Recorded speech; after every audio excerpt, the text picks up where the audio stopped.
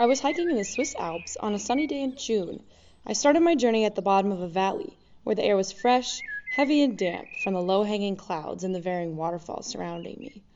When reaching the end of the valley, the trail started to climb, switching back and forth as the gravel crunched under my boots. Once reaching the higher latitudes, the air got thinner and the grass got greener. Suddenly, I was surrounded by huge, snow-capped mountains framing these green hills, all riddled with incredible wildflowers as far as the eye can see. It really looked like a scene from The Sound of Music, and the fields were just begging to be frolicked in. The hills are alive with the sound of music, with songs they have sung for 1,000 years. Now, I do realize that The Sound of Music was filmed in Austria, but you get the point. Anyway, all of a sudden, we hear a symphony of cowbells. And there, grazing in the field, are two 750-pound, honey-colored dairy cows. And all I could think was that these cows live a better life than me. They must be the happiest cows in the world.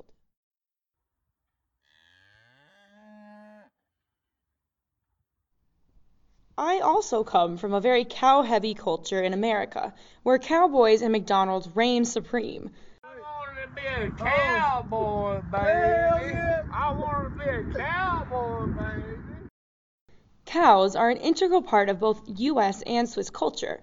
The average Swiss citizen eats about 52 kilograms of meat per year. In fact, in Switzerland, they have whole parades for when the cows come home. I'm coming home. This is a centuries-old tradition when the farmers bring their cows who have been grazing on the high pastures of the summer months back down to the valley for the winter. This is not just any old cow march. These cows put on their finest cowbells, and some of the lucky cows even get extravagant flower crowns to wear for the parade. These flower crowns are way better than any you would see at Coachella. Thousands of crowds gather to celebrate the pinnacle of Swiss culture: quality. The highest quality garlands for the highest quality cows, which leads to the highest quality cheese, man milk, and chocolate. And what do you know of Switzerland? Well, it's cheese and chocolate. But for cheese and chocolate, you need milk. Where the Swiss use their cows to show off their high standards of quality, Americans use cows to display the American dream. The more the better. And when it comes to cows, we value quantity over quality. Cows are fattened with hormones and fed whatever's cheapest to get more bang for the buck. Cows in the U.S. are generally not treated with respect or celebrated like Swiss cows. Bull rides, cowboy culture, and meat eating all center around the common theme of conquests. These themes extend into how American agriculture generally treats its cows. In the U.S., the industry subjects cows to cruel treatment that includes repeated impregnation, overproduction of milk, restrictive housing, and poor nutrition. There are enormous cultural differences at play in the execution of animal agriculture in the two different nations, but the common denominator is that cows are harmful for the environment. Cows contribute about 40% of the annual methane emissions. But what is methane, and why does it matter? Global warming is currently on the rise as a result of the greenhouse effect from carbon sources that are unnatural to the atmosphere. The extra carbon dioxide, or methane, which are called greenhouse gases, absorb energy from the sun. As the greenhouse gases absorb all this energy, it causes the entire atmosphere to warm. For decades, we've been pumping carbon dioxide into the atmosphere so that we can drive our cars and power our homes.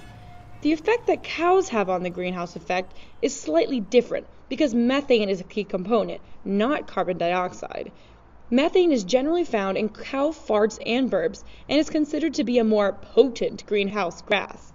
I will refrain from making potent fart joke here, but essentially, each molecule of methane holds more heat than carbon dioxide, causing a stronger warming effect in the atmosphere. Even though there's more carbon dioxide in the atmosphere than methane, methane is more powerful and is proving to be a key player in our climate change. I know you've heard this all before. The ice caps are melting, polar bears are dying.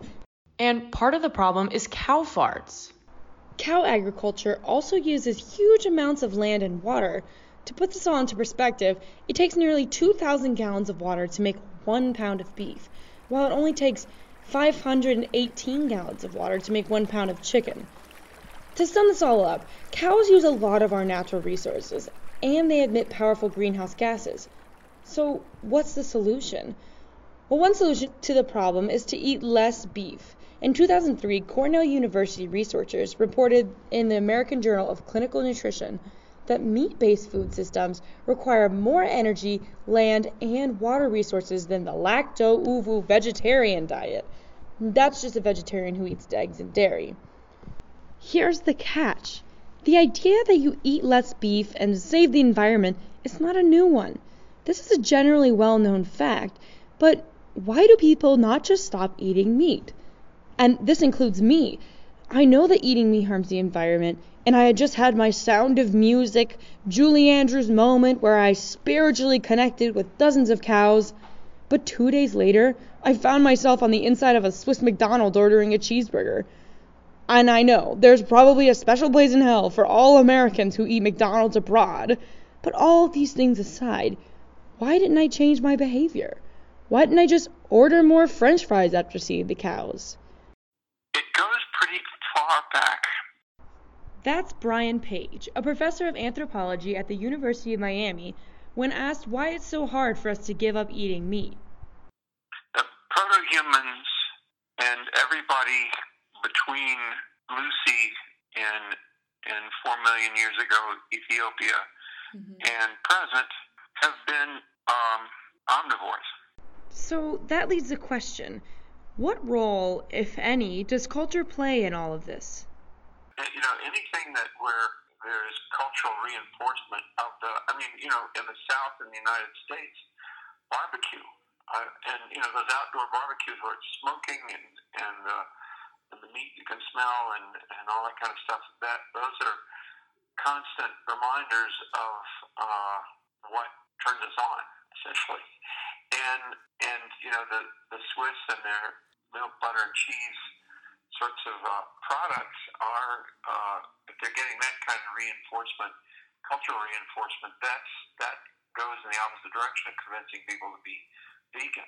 So, as it seems, we're damned by our genetics and culture, and we'll probably continue eating beef until the earth burns.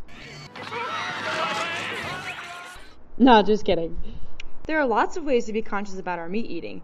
We have technology now to make convincing meat substitutes ready available for the public for a low price, just like we can see in the new Impossible Burger by Burger King. Researchers have even found some evidence that repositioning meat options to appear after vegetarian options on a menu may increase the number of people selecting meat-free meals, although more research is needed on this. Also, the American Heart Association recommends eating meat only once a week for a heart-healthy diet. Small changes like lessening the amount of beef you eat in a week can make a big environmental impact. As for me, you may be happy to know that after my shameful McDonald's incident, I vowed to stop eating red meat, and particularly beef, just for my own general health and also for the health of the environment. I personally want to see the cow parades march on, but throwing in a meatless Monday or switching out your regular fast food order for an Impossible Burger is music to the environment's ears. Thanks for listening. This Science Communication podcast is brought to you by Franklin University, Switzerland, and the University of Miami.